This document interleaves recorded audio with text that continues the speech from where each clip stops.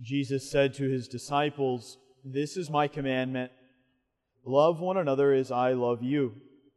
No one has greater love than this, to lay down one's life for one's friends. You are my friends if you do what I command you. I no longer call you slaves, because a slave does not know what his master is doing. I have called you friends, because I have told you everything I have heard from my Father.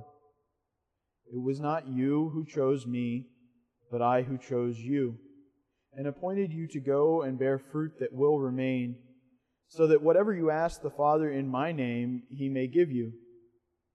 This I command you, love one another." The Gospel of the Lord.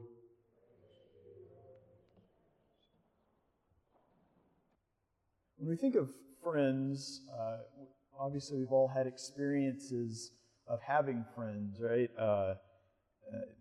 Growing up, we had friends who were schoolmates or who were in our class or who lived in our neighborhood or whatever, right? And they were friends more or less because we were in the same place at the same time, right? So my best friend growing up, his name was Michael, and we were in class together in kindergarten, first grade, second grade, like fourth grade, sixth grade, all these different classes. And so it was more that we didn't really choose to be friends. We just happened to fall into friendship because we were in the same place at the same time, doing the same type of things. And that's a good thing. That type of friendship is good. But I think we have to make sure that we understand the type of friendship that Jesus is telling us about today. It's similar to that in some ways, but it's different in a very crucial way. Jesus chooses very intentionally to come to each one of us, to come and to make us His friends, to offer friendship, to be a friend to us. It's not as if we were in the same place at the same time and we just kind of fell into friendship with Jesus. No. God sends His Son. The Son,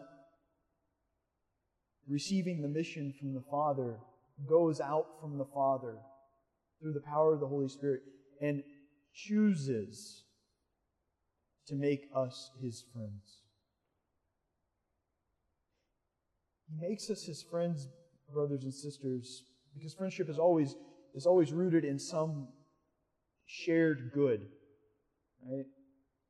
An example I gave of my friend Michael, our shared good was the stuff we did at school or the fun we had together. But God Himself, in the person of Jesus Christ, gives us a shared good. What's the shared good? The shared good is what He means by, "I have told you everything that I have heard from my Father." Everything that He makes. You see, Jesus is totally directed to the will of His Father. He's totally ordered towards that, to the worship of the Father. And through Him, because we're incorporated into Him by the Spirit, we're made a part of His body through that bond of friendship. We also have the Father as our end. We have that shared good with Jesus. And this is an intentional thing on God's. It was God's desire that we would be His friends. The thing is, brothers and sisters, as you and I know very well, you can't force someone to be your friend. You can choose to do what's good for them, which is part of friendship. But you can't make someone to be your friend without their willing it as well. So Christ comes and He does these things that are of friendship. Right? Out of great love, He lays down His life for the ones who He wishes to be His friends. And in doing so, He gives us the opportunity to He gives us the opportunity to be His friends.